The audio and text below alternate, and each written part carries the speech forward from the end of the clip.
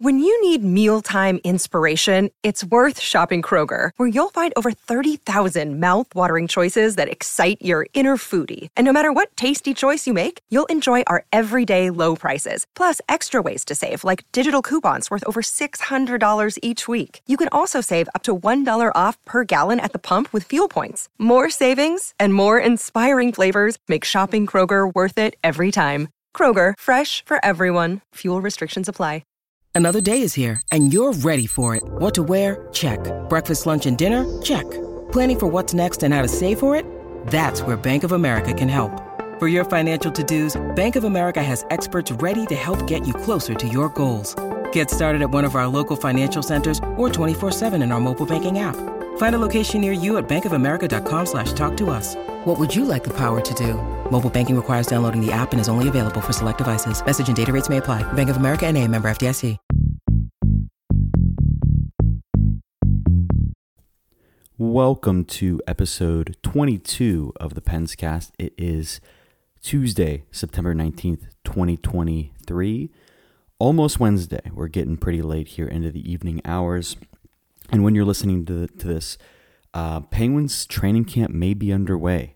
So Thursday morning, the Penguins will report to training camp for the first time this season and the first time with the new look Kyle Dubas-led Pittsburgh Penguins. This episode, I wanted to talk about some things I expect from training camp, some competitions we're going to see. There's obviously some spots that are going to be fought over, so we're going to take a look at those and who really needs to show up here to gain those spots and to fill out the NHL roster. A couple other things we're going to talk about, some news that's happened since my last episode. And you do have to excuse my voice if it's a little raspier or something else. I am a little under the weather. Not exactly sure what's going on, but I'm a trooper. I'm a soldier, and I'm gonna keep fighting. Gonna keep up the good fight. No podcast can go unturned. Things of that nature. Anyways, yes, I wanted to talk about the Penguins training camp competitions that I'm looking forward to. That's all going to get started here in about 24 hours. When you're listening to this, like I said, it may be underway. Not exactly sure. So, Penguins forward group. They announced actually earlier today the training camp roster, and they're bringing over 50 players to training camp. 33 forwards, 18 defensemen, along with 7 goaltenders. And a lot of the top, I'd say 12 of the forwards are probably locked in, maybe 11 if you want to get creative with it. Excuse me. But there's still some space here, and there's still a little bit of ambiguity into how certain guys are going to be played. Are some of the guys that we expect to be sure things, are they going to be everyday players in the Penguins lineup? So in terms of sure things, this is what we know to be certain at this point. First line, when healthy, obviously Gensel's going to miss the first few games, but when healthy, it's going to be Guentzel, Crosby, likely Raquel, maybe Rust. Doesn't matter. Those guys are sure things, obviously. Same with the second line. Riley, Malkin, Rust, those guys are on the NHL lineup. Don't worry, that's not changing. Third line is where I think you start to get a little more of that ambiguity, where I think Lars Eller is the intended third line center, bar none, but his wingers, who they are and are the possible candidates, even if they're not on the third line, are they even fourth liners every day? I think it gets a little, more unclear there, where I have it as Andreas Johnsson on the left, Alex Nylander on the right, to try to emphasize some offensive pressure in that third line, even though those aren't necessarily the best at, they're not going to be top scorers here. But in terms of the options that are available on the bottom six, I think those are the two guys who have the highest upside and the highest potential to score. But at the moment, it's not a surefire thing that Andreas Johnsson is even on the top 12, let alone on the third line. I think Nylander's pretty solid in being an everyday player. Likely, I think what they saw out of him last year. There were flashes in the pan of some, some good offensive talent. He didn't necessarily put up the numbers, but I do thoroughly expect him to be close to an everyday player, especially when Jake Gensel's out. Just because of his offensive prowess, I do think that that's going to be a good fit. Only played 9 games for the Penguins last year, actually.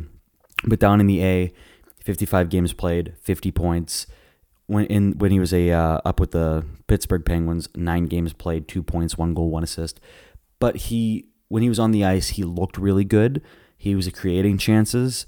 And I think in an extended role, which I think he'll get in the preseason and the first week or so of the regular season, we could maybe see a little more of him and hope that he could take it up a notch this season. So I think Nylander's a pretty sure thing. Johnsson, not as certain.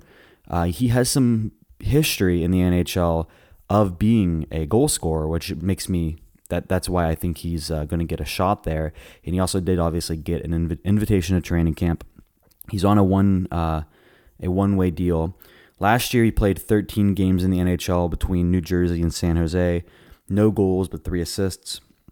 Down in Utica, the AHL team for the New Jersey Devils, in 36 games played, he had 30 points, 9 of which were goals. He scored 20 goals in his first full season in the NHL. It was the 18-19 season with the Toronto Maple Leafs, 20 goals, 23 assists, 43 points in 73 games. The following year, he was about a half a point a game player, 21 points in 43 games. And then, after a down season, his first year in New Jersey, in his second year, which was 21-22, he had 35 points in 71 games. So he kind of caps out at about a half a point a game player, typically on bad teams, though, on teams that, have the opportunity to play him in higher roles. So I'm interested to see if he can keep up that pace on a third line, especially, playing alongside a center who isn't the, most offensively, not offensively talented per se, but not the most offensively minded at this stage in his career center, and Lars Eller. Lars Eller has put up double-digit goals many seasons if you look across his career. I'm going to try to count here real quick. 7, 8, it looks like 9 seasons. He's had double-digit goals, maybe even 10. I think he had 10 last year. So he is offensively talented, obviously. He's closing in on 1,000 games played in his career. So no slight to Lars Eller. Just saying that he's not going to be, the offensive center, third line center that the Penguins really, I would like to see there. And I'm sure Johnsson and Nylander would prefer to play alongside. But either way, Eller is going to be very defensively sound. He is pretty much guaranteed, I think, at this point, that third line center role. Regardless, he's not going to be out of the top 12 at all, especially given that contract they gave him, that Kyle Dubas gave him. I think it was the first one of the day, that or Nieto on July 1st, were 2 years, $2.45 million. At this point, unless there's a trade, Lars Eller is the Penguins' third line center. Then you drop down to the fourth line, where I have Drew O'Connor lining up on the left of Noel Acciari with Matt Nieto on the right side. All those guys have term and were given term this year by Kyle Dubas. I expect them all to be given a shot, a solid chance to stay in the everyday top 12. Noel Acciari especially. Kyle Dubas paid a good bit to bring him alongside of Ryan O'Reilly in at the trade deadline in Toronto, and then promptly gave him a 3-year contract worth $2 million each year when he became the Penguins' president of hockey operations. He obviously thinks very highly of this player. I'd be surprised if he was ever an extra forward, especially this season. I think the intention is for Noel Acciari to be an everyday forward, maybe not always center, because I remember last season he played, at least when the games in Toronto I saw, he wasn't always center, that he can slot in on that right wing as well, but a very solid fourth line forward option for the Penguins. Drew O'Connor, they gave him 2 years as he was arbitration eligible at $925,000.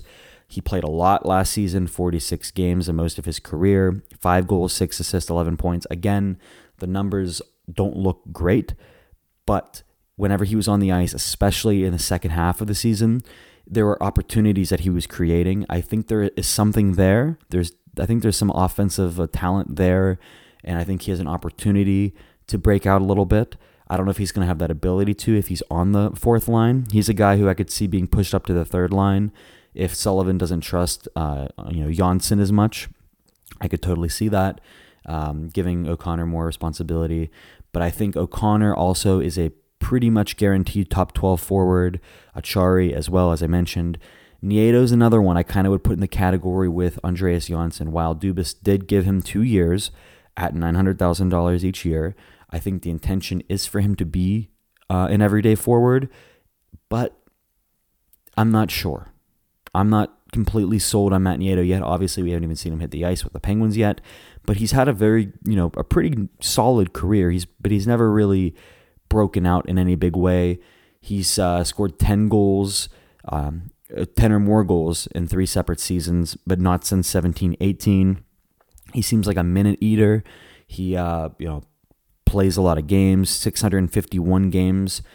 For a guy of his, caliber, not to disrespect Matt Nieto, that's a pretty impressive resume to have 651 games played, 199 career points, one shy of 285 career goals.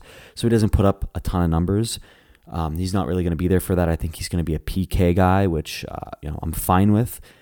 But if I was betting, I'd say he is, slotted in every day as a the top in the top 12 forward group, but there's a slight chance that one of these other guys who I'm going to mention as options could maybe slot in a few times, even if there's not a Nieto injury or another forward injury, maybe just to give someone else a shot. The other guy who hasn't been mentioned in the top 4 lines was Jeff Carter, and that's because we're going to find out here soon, but I have been moving forward this summer under the impression that Jeff Carter is not going to be an everyday player for the Penguins, and he'll kind of just be an extra forward when needed. Kyle Dubas obviously doesn't have overall say over lineup decisions, but I think that Kyle Dubas will kind of give Sullivan the okay to say, hey, look, I know this guy's making over $3 million, but don't feel obligated to play him because he is a net negative on the ice. Maybe something changed over the summer. Maybe Carter found his legs again, or I don't know, something. But based on what we saw last season, Carter's a non-option, especially in the top 9. But I wouldn't even trust him over a lot of the other guys that are options on the 4th line. I wouldn't put him in over Nieto, definitely not over Achari, definitely not over Drew O'Connor. So in my opinion, I think Carter's the 13th forward on this team on most nights. Maybe give someone a break, slot him in, but not. I don't think he's going to get over. I don't think he's going to play over half the games for the Penguins, to put it lightly. But then, if Carter's a 13th forward, the Penguins haven't always gone to the 2 extra forwards, 1 defenseman. Sometimes they do the 2 defensemen, 1 forward. Sometimes they can't even do have a full 23-man roster. Sometimes they have to go a guy short or something because of salary cap reasons. But if there is an extra spot on that forward group on the NHL roster, who would it go to? Now, this offseason, the Penguins brought back a former longtime organization guy in Radim Zohorna, 27 years old. He was claimed off of waivers midway through last season by the Calgary Flames. He's a guy I think the Penguins do really like, and I have a feeling that he's a guy that that Mike Sullivan likes, because obviously outside of the short stay in Toronto that Zohorna had last year, as well as being a Calgary Flame, Kyle Dubas didn't have much history with him, but was willing enough to bring him back. So I think there's definitely something there. It is a 2-way deal, so he's a guy who may see more time down in the A, but I think this training camp and preseason, he's going to be given a shot, as well as someone who's acquired in the Erik Karlsson deal. That's Rem Pitlick. That's a name who I haven't mentioned. I don't know if he's going to be an everyday forward. I don't know if he's even going to be an extra forward. He's a very interesting player to me. I admittedly haven't seen much of him, from before the trade. I've been trying to follow up and see what he's been up to, or what he's done in his career before then. But he kind of has a contract that's structured to stay in the NHL, which leads me to believe that he's kind of going into this training camp competition with a leg up. He's making $1.1 million, obviously a one-way contract. And if you look at his career, he hasn't put up huge numbers. In 123 NHL games, he has 54 points, 21 goals, 33 assists. Last season, he split time between Laval and Montreal. In the AHL, he was over a point a game player, 22 points in 18 games. At the NHL level, 15 points, 46 games played. So I think he's going to be given a really good shot to stay up with the NHL team if they can make it fit financially. But on the other side of that, maybe since I think his salary is low enough that you could bury in the AHL, maybe they can't keep him up for financial reasons, and maybe he's the odd man out solely because of his money. I may have completely read that situation wrong, but I'm sure if he performs at such a high level in training camp, then I think they'll make some moves and try to make it work. But I'm not sure. I'm really not sure what to think when it comes to him. He's still a young player, 26. Kind of reminds me of the Jeff Petrie trade whenever the throw-in there was Ryan Poehling. This is kind of the Ryan Poehling of the Erik Karlsson deal. But I'm very interested to see what Rem Pitlick can do in Pittsburgh. He's had experience with Nashville. He was drafted by Nashville, then was in Minnesota for a short time, ended up in Montreal, and now, thanks to the Erik Karlsson deal, is a Pittsburgh Penguin, and I think he will be given an opportunity to take one of those extra forward spots. I'd be remiss if I didn't mention the two players that are on PTOs, professional tryouts, up front. So those two guys, let me bring them up. Penguins actually signed a good amount of PTOs this summer, not something that they typically do. The two forward PTOs are Austin Wagner and Colin White. I'm going to get to Colin White in a second because I think he's more interesting, but Austin Wagner was a LA King draft pick. He played there for many years, then was with the Chicago Blackhawks, I believe via trade. He's played 178 NHL career games, 23 goals, 19 assists for 42 points. I think he's, let me see, pretty big body, 6'1", 185. I believe he's known more for his toughness than anything. But I don't, admittedly, like I said, don't know a ton about him. His penalty minutes aren't high enough in the NHL to really warrant him to be, for me to be calling him like a goon or anything like that. The most he's ever gotten at the NHL level was 39 PIMs in 2019-20. That was in 65 games played. And then last year in Chicago, only 7 games played at the NHL level, 2 points, 1 goal, 1 assist. And down in with the Ontario Reign, which is the AHL team of the Kings, he played 24 games played, was half a point a game, got 12 points, 9 of which were goals. So interested to see what he can be. I'm not really, I don't have a really good read on him. I have to imagine that he would have to fight pretty hard to get a spot on this roster if he wants to outplay guys like Zahorna, Pitlick, even Nieto maybe. I don't see that happening, but hey, there's always a possibility. The more interesting PTO signing, in my opinion, was Colin White, as I mentioned. Colin White's had a very interesting career. He was drafted first round by Ottawa in the 2015 NHL draft. And outside of his entry-level contract, he really impressed the Ottawa Senators, and they signed him to a 6-year deal worth just south of $5 million. And that went into effect in 2019-20, but was eventually bought out just about halfway through it as it became too much for the Senators. White would go on to sign, after being bought out, he would sign with Florida and played there last season for $1.2 million. That contract expired, and now he is on the Penguins for a PTO. I'm not sure if he ever really warranted the contract he got in Ottawa. Granted, it took him a while to get established in the NHL. He had 2 games played in 16-17, nothing there. 17-18, he had 6 points in 21 games. Then he really came into his own in that 18-19 season, which is where right afterwards he signed that big deal with Ottawa.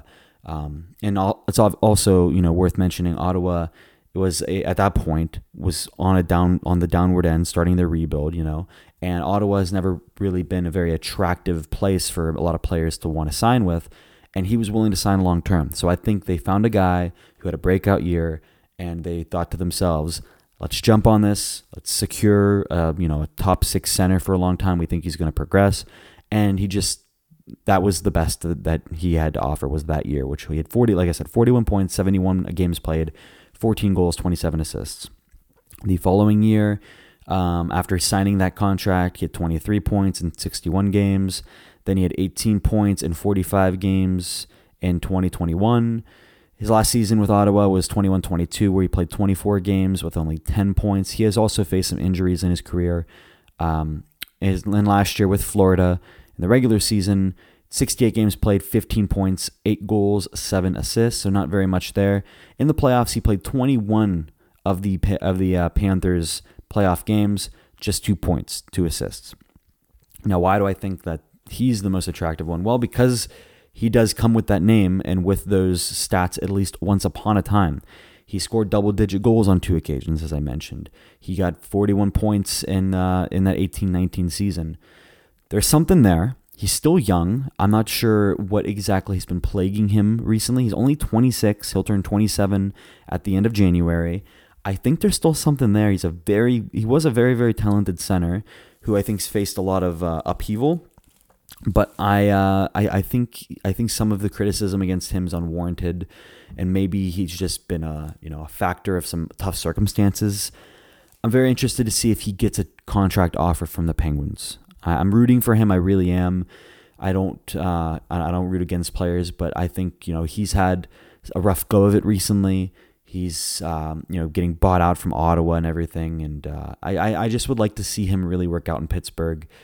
Not sure if he'll get a contract, but we'll see. He's definitely one of those guys that's going to be given the opportunity in training camp, in preseason, to make a name for himself. And even if it doesn't work in Pittsburgh, I hope he plays well enough during this training camp preseason process that maybe he can go elsewhere, sign a deal, and get another NHL job. That's it with the forwards. In summation, I'd say I think Carter's going to be the 13th guy. I think the guys I listed above him are pretty much guaranteed to be top 12 forwards. The only guys I'm a little uncertain about is probably Johnsson at the top of my list there. Maybe Nieto, but I think Nieto probably has a pretty good shot to stick with the top 12 and not be an extra guy at all. They gave him term. It's really hard to give a guy 2 years and have him sit on your bench half the season. So, Johnsson's a guy I have a lot of question marks with. I think he peaks out on this team as a third liner, but could go as low as an AHLer. There's a big disparity there, which I'm really interested to see how they address. And in terms of any extra forwards, I'd give the advantage probably to Zohorna and Pitlick, one of those two.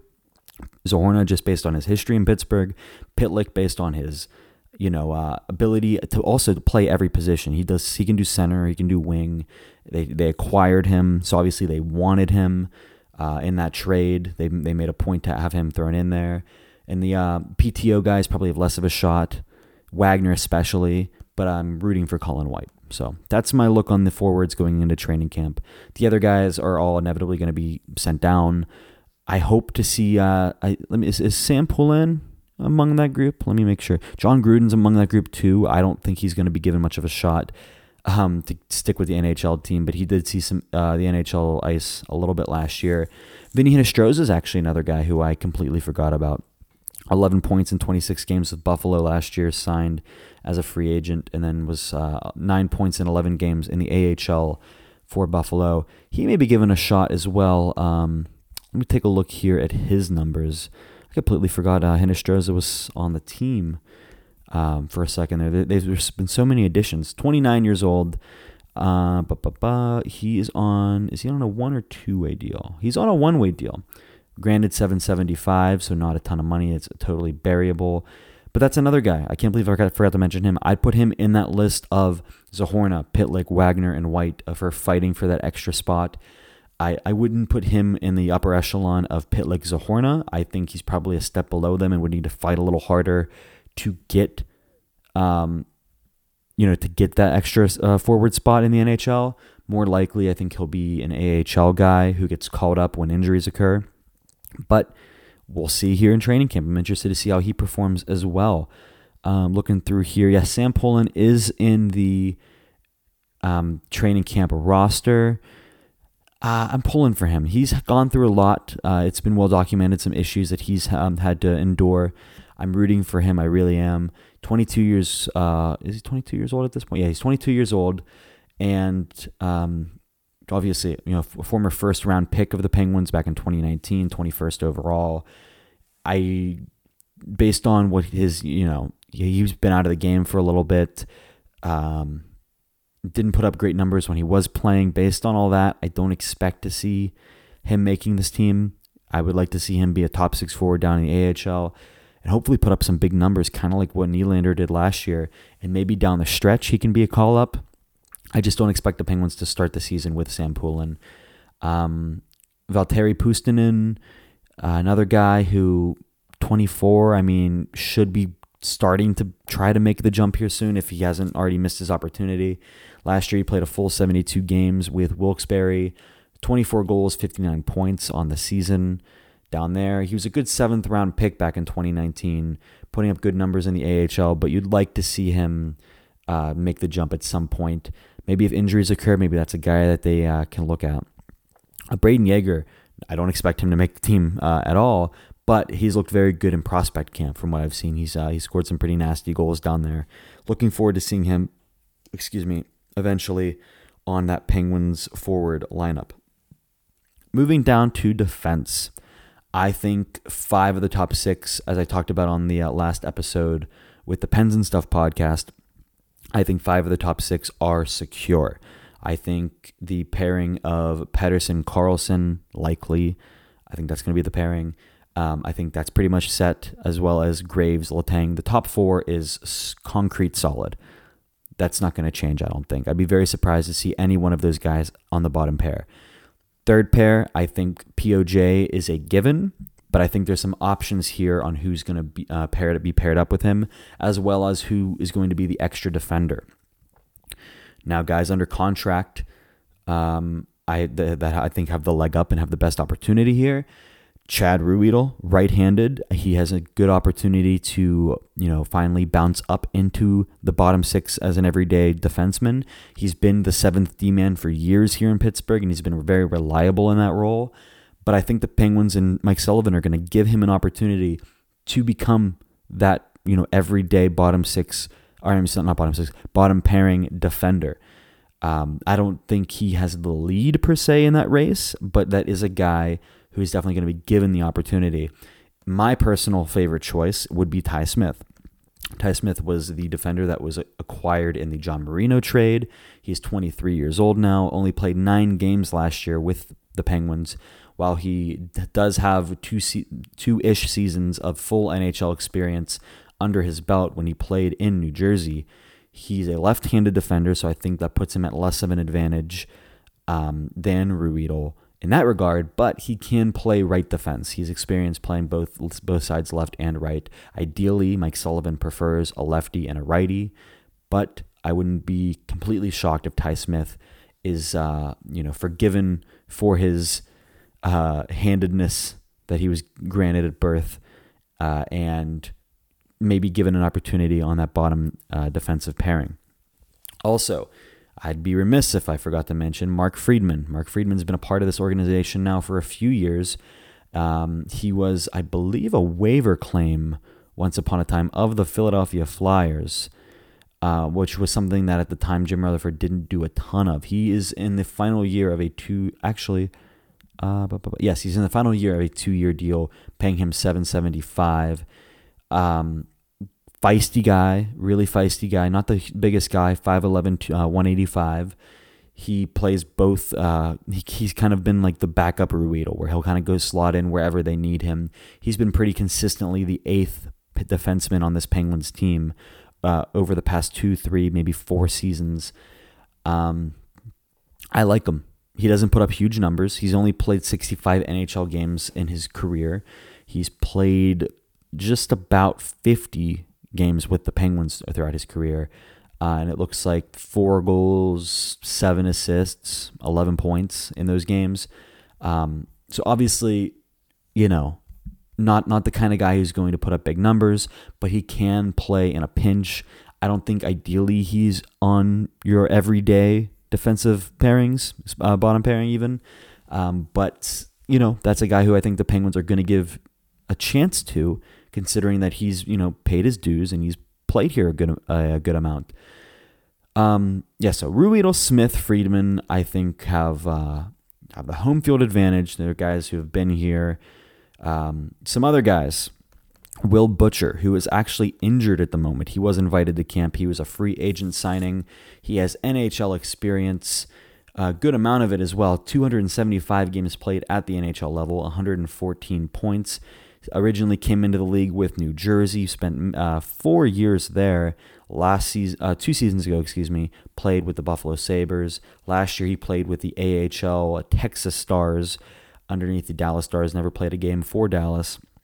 But he's a guy who Dubas brought in on a low money deal, two-way. In fact, he'll be only paid $425,000 if he's in the AHL. Left-handed, so doesn't really fill, if you're looking for an advantage of him over anyone else. The handedness doesn't help him, but he's a guy who I think can fight for the 7th spot. If Ruhwedel or one of those other guys gets the 6th spot, I think Will Butcher is positioned to compete for the 7th defender spot, not necessarily the 6th spot. But a guy who I do think has a good opportunity, probably the best opportunity out of all of the guys who are signed to player tryouts, is Mark Pysyk. I think he has a good shot to potentially get that 6th spot, get that bottom pair right side defenseman slot next to POJ. He is a right-handed defenseman. He's 31 years old. He was a first-round pick of Buffalo way back in 2010, so that's not that important. But he has a ton of experience. 521 games played, in fact. 104 career points. You look up and down his stat sheet, nothing's going to jump out at you. He scored 9 goals, which is his most ever back in 1920. But beyond that, he's never scored more than 4 in a season. He's only hit double-digit assists like half of the seasons he's played. Not a very offensive, option.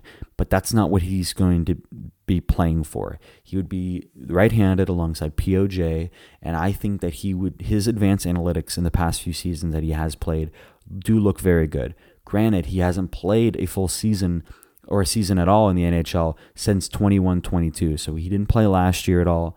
Maybe a little rusty. In that case, he's probably, that's probably going against him, to be honest with you.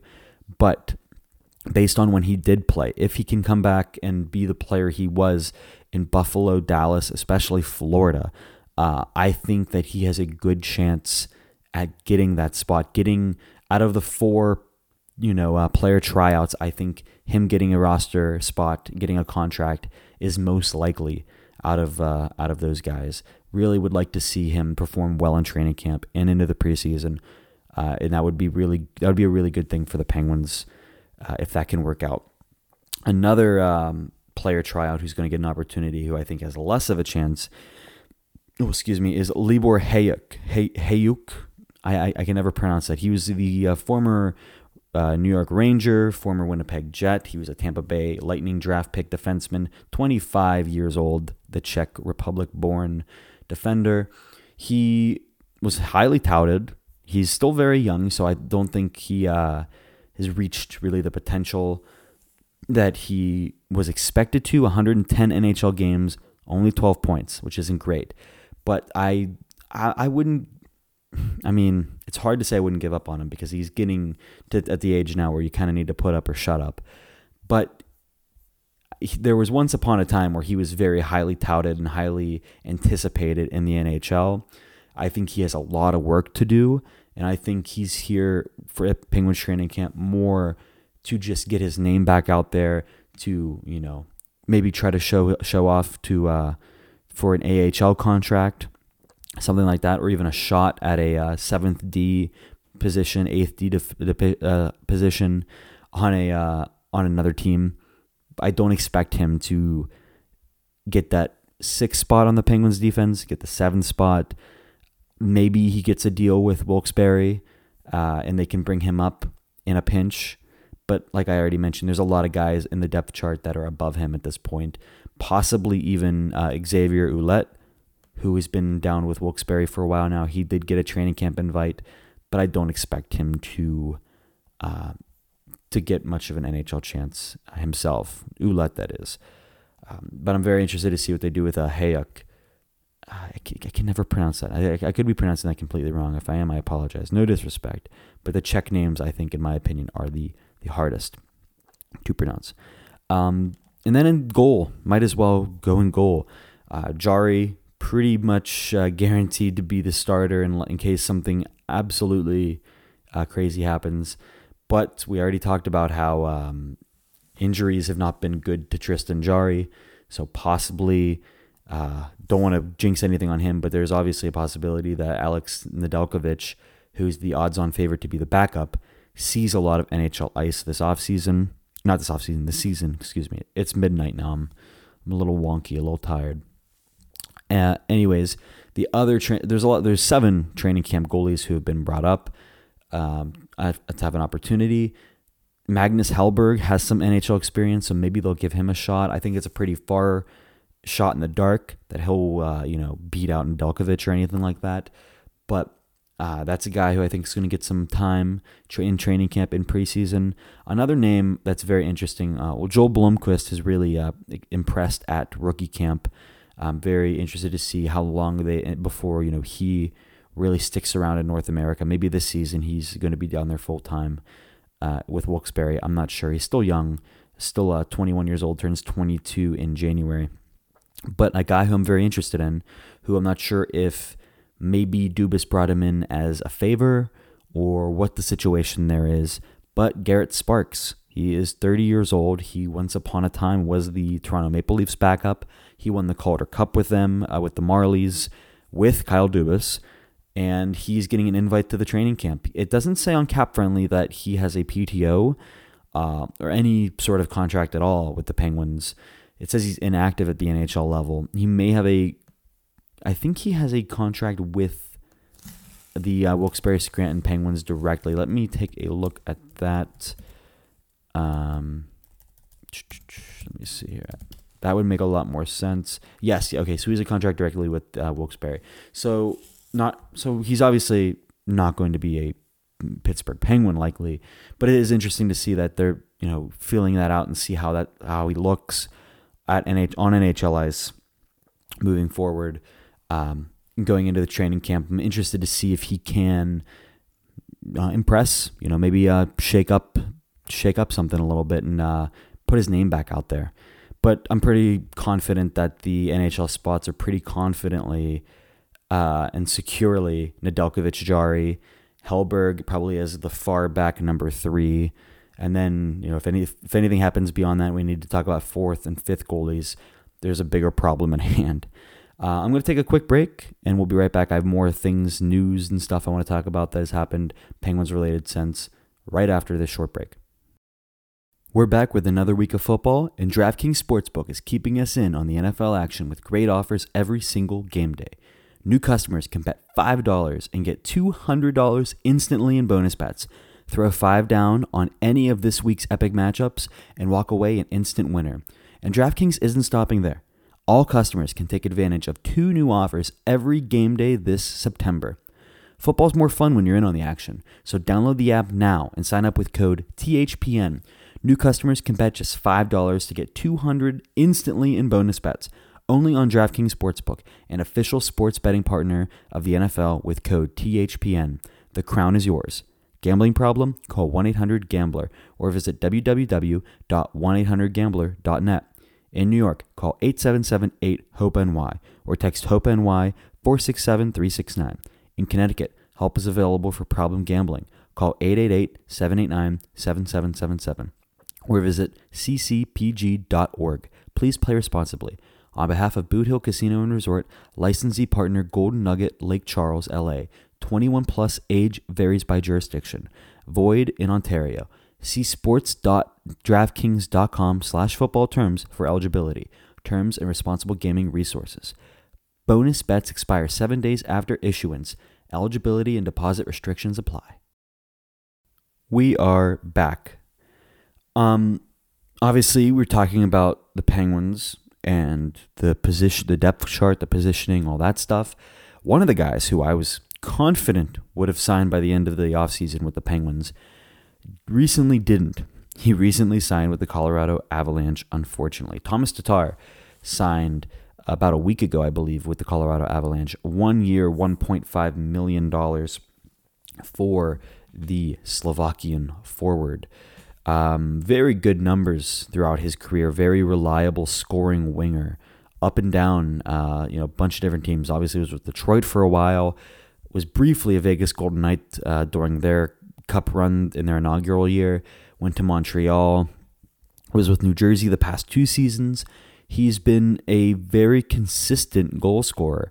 He's had double digits basically every season outside of his rookie year, including 4, 5, 6, 7 20-plus goal seasons in 783 games played, 455 points, 211 of which were goals. I think he is a great addition for the Colorado Avalanche, a team who is going to be without Gabriel Landeskog for most, if not all, of the season this year, and a team that's lost a good bit of their depth from whenever they did win the Stanley Cup. Originally going into this into the offseason and now into the season, I was a little bit concerned with how I don't know what the right word is, but how not deep, how shallow the depth was for the Colorado Avalanche. But I'm looking at their team now, and I think they're going to be okay. Obviously, you have Nate McKinnon at the top of the food chain, making $12.6 million this season, and I believe only this season he will be the highest paid player in the NHL, beating out McDavid, I think, by $100,000, and then will also be jumped by Austin Matthews at the start of next season. You also have Mikko Rantanen, Valeri Nichushkin, Arturi Lehkonen, Ryan Johansson, Ross Colton. There, he was a trade addition from the Tampa Bay Lightning, and he's signed to 4 years at $4 million. I think that's a great addition. Miles Wood. Then you also throw in Tatar there. That's a pretty good, top. What is that? 8? Yeah, their top 8 forwards, not terrible. It gets a little worse here at the their bottom 4 forwards: Logan O'Connor, Andrew Cogliano, Jonathan Drouin, Ben Myers, Frederick Olofsson. Drouin, I think, is a bet. He's a shot in the dark. We'll see if he can work out, but this team isn't looking as bad as I expected them to. Their defense is still great. They are, likely to lose Devon Toews after the season. He's a unrestricted free agent, and he's in for a huge pay raise, making 4.1 right now. Likely can sniff $9-10 million.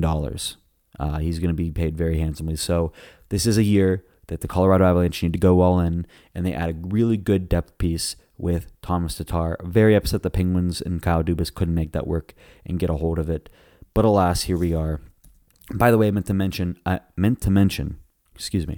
that Sunday Penguins open up preseason with 2 split squad games, one here in Pittsburgh, one in Columbus, and after that it all gets started. So we're very close here. Obviously, training camp starts up, preseason starts up. October is the question. Is it October yet? Almost. It's almost October. We're gonna get preseason hockey beforehand anyway. So get excited. It's going to be a great season here for the Penguins and a great season of hockey for everybody. Another, Penguin connection that has gotten in the news a little bit recently. That's basically what the rest of the show is going to be about. Phil Kessel has told reporters that he still wants to play. He's ready to play. He does not have a home right now, but he's willing to give up on his Ironman streak. He currently is the all-time Ironman in the NHL with the most consecutive games played of all time.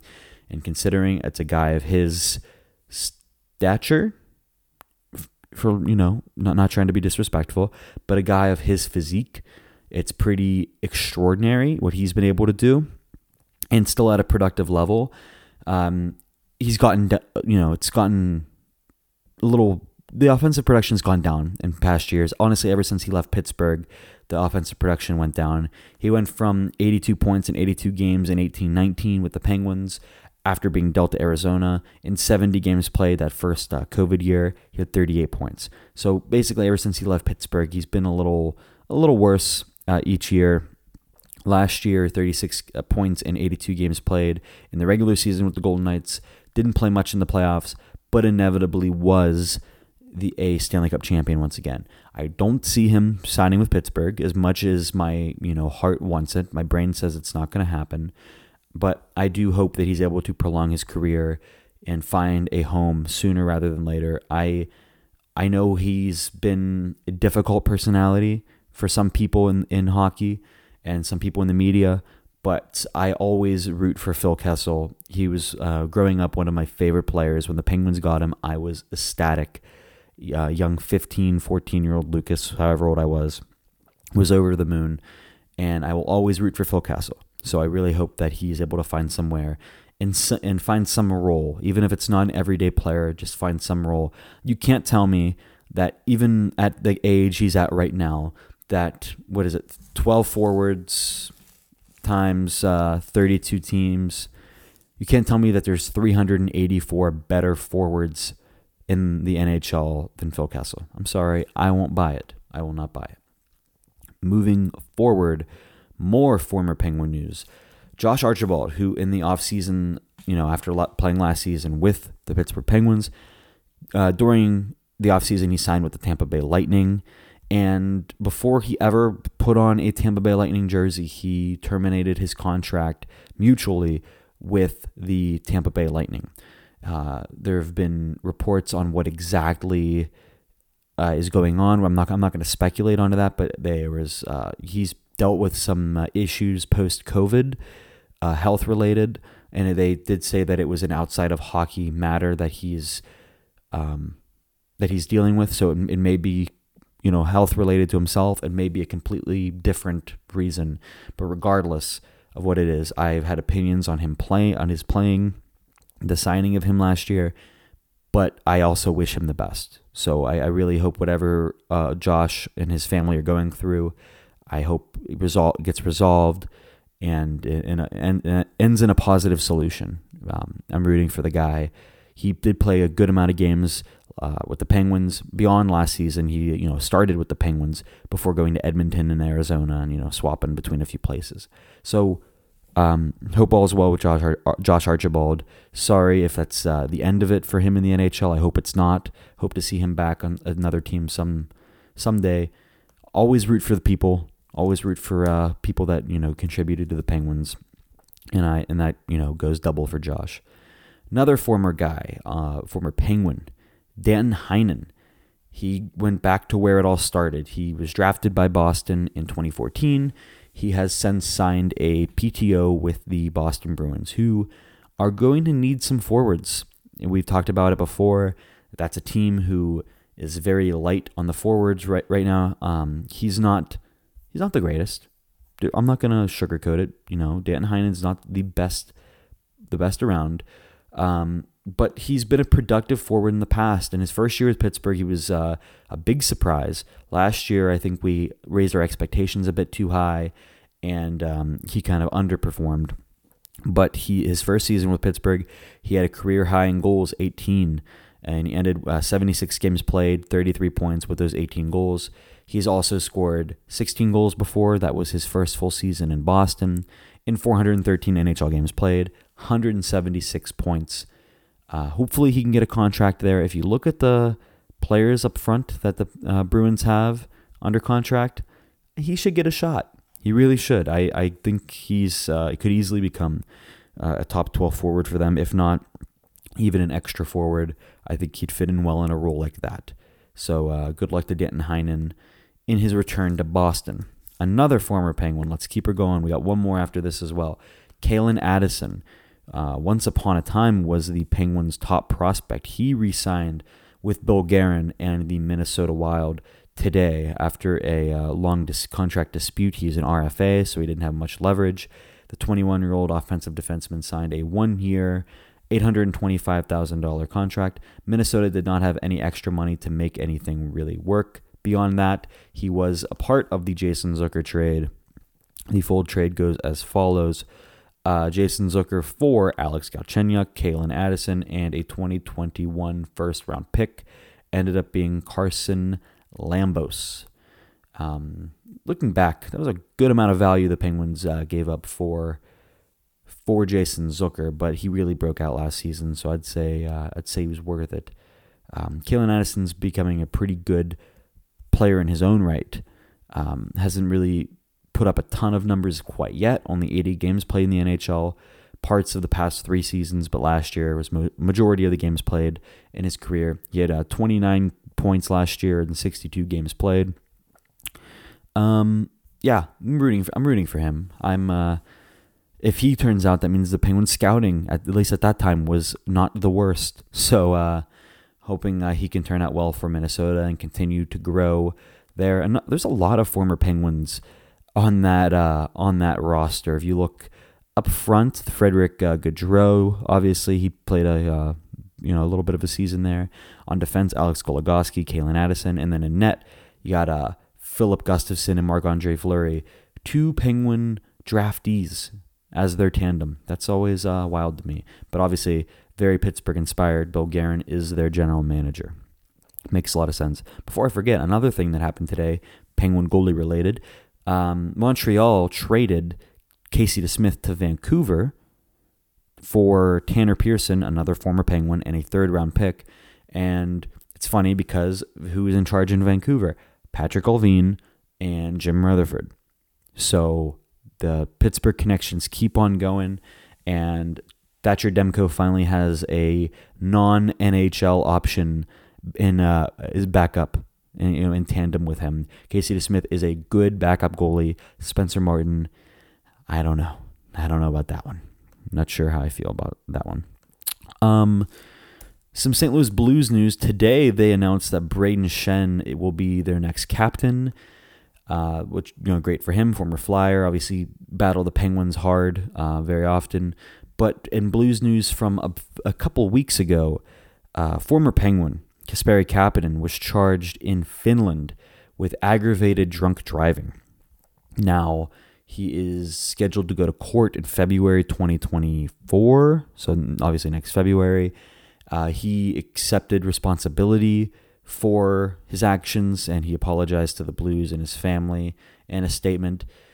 But we've heard rumors in the past about some conduct with him, some lapses in judgment that Kasperi Kapanen has made, and this is another one. He's getting to the age now where you can't just pass it off on being a dumb kid. You kind of need to start evaluating yourself. You're 27 years old. You're a grown man. You've made a good chunk of money in your career. You're still making a lot. You have $3.2 million cap hit next season. You can't be making these dumb mistakes. There's too much on the line, and the Blues took a risk by claiming him off waivers. He's been a super talented player in his career, hasn't really always put it all together, but he has a lot of skill, very fast, one of the fastest skaters in the NHL. Penguins, drafted him in the first round, traded him as a big piece of the Phil Kessel deal, then sent a first-round pick to Toronto to get him back, and then performed so poorly here that they put him on waivers, and now he's in St. Louis, a team that took a risk on him after already previous reported issues off the ice and some pretty flagrant issues on the ice, and then he goes and does this stuff. Not a good look for Kasperi Kapanen. I really hope he can get his stuff together and figure it all out, because he has the skills to become a good player. He hasn't always had it all put together, like I said, on the ice, but really, really needs to get it together off the ice more than anything. And I hope he gets that all figured out. I really do. Another issue, another problem that came to light since the last episode, Mike Babcock, before ever coaching a game for the Columbus Blue Jackets, resigns and seemed to have been forced to resign. It was, I think the Blue Jackets announced it as Mike Babcock agreed to resign. So it was probably the Blue Jackets' call there to step down as a head coach of the Columbus Blue Jackets. It comes after a controversy that was led and started on the Spit and Chicklets podcast by Biz Nasty, Paul Bissonnette, where younger players came to Biz. I think the original report was Boone Jenner. Mike Babcock brought in these players. I believe Boone Jenner was a part of the report and then asked them to go through their phones, and in some cases looked through their phones, on his own, took their phones and looked through the pictures on the phones, and it made a lot of players uncomfortable. Boone Jenner made a statement, came out against it. Johnny Gaudreau, and against it, I mean against the report, denying the report essentially. Johnny Gaudreau at the player media availability in Las Vegas this past week, before Babcock resigned, he got on and said, yeah, like I did show pictures, but there wasn't any issue with it, whatever. But then the National Hockey League Players Association sent their director, Marty Walsh, as well as, I forget his position, I think it was assistant director, Ron Hainsey, former Penguin, to investigate in Columbus. And I guess they talked with some of the other younger players, and it did come out that there were many players who did feel really uncomfortable by what Babcock was doing. And Babcock has a history of using his power in uncomfortable ways and making players really uncomfortable in a multitude of situations, and in some cases, downright abuse. I don't know if that's the word that they'd use. I don't want to step over a line here, but some of the claims that former players of his, like Johan Franzen and others, came out and said, definitely a problem coach. You go back to Toronto and you look at the Mitch Marner situation that in Toronto, he made Mitch Marner write a list of players from 1 to 23 of who works the hardest. And then Babcock took that list and talked to the players who were at the bottom of the list. And did he not expect that would have a negative effect on Mitch? That the players would treat Mitch differently? I don't know. I genuinely don't know. But this seems to be the last straw for Mike Babcock. And, obviously it's it impacts the Penguins, obviously, because one of their division rivals now is kind of in turmoil. The organization never should have hired Mike Babcock to begin with. And the fact that they did, without doing their due diligence, going through, making sure that he actually did make the change to be, in the past few years since being the Maple Leafs coach, grew as a person and learned to use different tactics. He's still using his power in bad ways, especially against young players who he kind of holds their future in his hand, or at least did. Pascal Vincent was the associate coach, I believe, of the Columbus Blue Jackets. He has since been promoted to the full-time head coach of the Columbus Blue Jackets, and it seems as though a lot of the players on the team really like him. So that's a good start, but I think that we haven't even begun to see the effects of what this controversy has had with the Columbus Blue Jackets. I think that there's going to be questions about Boone Jenner in his relationship to these young players, his relationship as captain of the Columbus Blue Jackets. Excuse me. I think we really haven't really fully grasped what this situation's fully going to entail. Even though Mike Babcock's gone, I think the effect of what has happened is just getting started. And I think there's going to be a lot of tumultuousness, for lack of a better word, in Columbus moving forward. Speaking of the Players Union, there have been reports that the union and the league have been talking about wanting to create more and go back to international hockey, international competition. And it might even start before the Olympics, but they do want to get involved with the 2026 Winter Olympics. But the belief is that they want to go beyond that, and they want to have their own tournament, a World Cup of Hockey again. They had that back in 2016, I believe, and it was a smash hit. There was obviously some really weird aspects to it. Looking at the Team North America, Team Europe oddities, I think it was very fun, the oddities that it had, but it wasn't true international play that, people really want. There wasn't a full Slovak team, I think, or German team. I think those were countries that were all lumped into a Team Europe, which, no offense, but is there really much European Union pride, or is there, pride for your country? I think that's where part of the issue lied with that tournament, but it's going to be exciting to see if the NHL can do that sooner rather than later. For one reason more than any, Sidney Crosby, in a interview with 32 Thoughts, Jeff Merrick, Elliot Friedman, mentioned that he wants to play for Team Canada and he wants to play on a line with Connor McDavid before his career ends. And he's even willing to go on his off wing, which I thought was a very funny quote. He's willing to go on his off wing to play alongside of Connor McDavid, which imagine that line. We've never seen the two of them line up together. In the World Cup of Hockey, McDavid was on Team North America with Austin Matthews. Have not seen in any level McDavid and Crosby. That would just be a phenomenal showing. And I think it's not even a shoo-in that they're the best team there.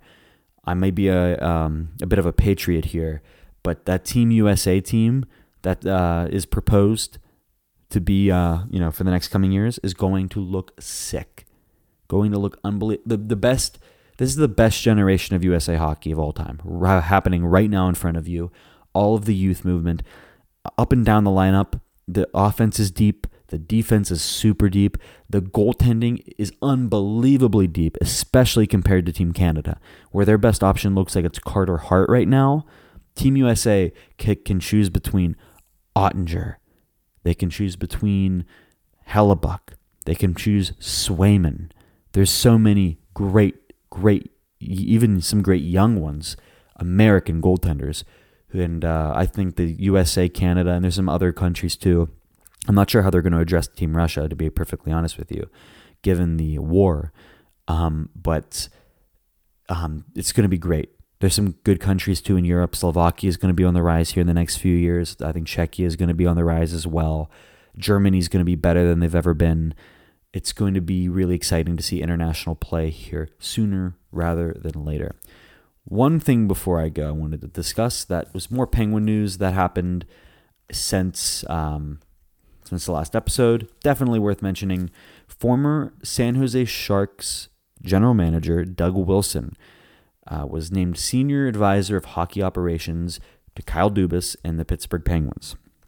Doug Wilson was the long time GM of the Sharks, as I mentioned. I believe he was the one who, funny enough, acquired Erik Karlsson from the Ottawa Senators. He had been with the Sharks organization since 1997, which I believe was their inaugural year. So he was there since the beginning of the organization. He stepped down as general manager. He was named general manager in 2003. Stepped down in 2022. Eventually, Mike Greer became the general manager, but there was some unconfirmed and exactly reported issue that Doug Wilson had that he needed to resolve whenever he eventually did resign in 2022. But that was a year and a half ago, and he seems like he's ready to go. He's back. Yeah, so whatever was going on with him, I hope it's resolved. It seems resolved, and it's good to have him back in the league. He's obviously a longtime executive in the NHL, and he's going to be there to help guide Kyle Dubas. And, there's so many new additions to this Penguins front office. It's such a different look. They're going to great lengths to scrub themselves of the filth that was left before them from the previous administration. We talked about Amanda Kessel, Trevor Daley, Cam Charron, obviously Kyle Dubas, Jason Spezza, and now Doug Wilson, along with many others. There's been so many promotions and stuff from within the organization at all aspects, even beyond hockey-related aspects. It's really good to see the Penguins, really doing this and making such a change, going through such an effort. There's going to be a lot of cooks in the kitchen this year. Interested to see. I'm not sure what the length of the contract is for Doug Wilson, but his official title is a Senior Advisor of Hockey Operations. And when it comes to respect around the league, and a guy who knows basically everybody. Doug Wilson is a huge name, a huge get for the Penguins, and very interested to see what his influence is over the hockey operations. That's all I had. It was a really long one, just capped out at an hour and 4 minutes. I'm going to leave it there. Thank you for listening for episode 22 of the Penscast. It's been a while. Looking forward to getting the season going. We're right around the corner here.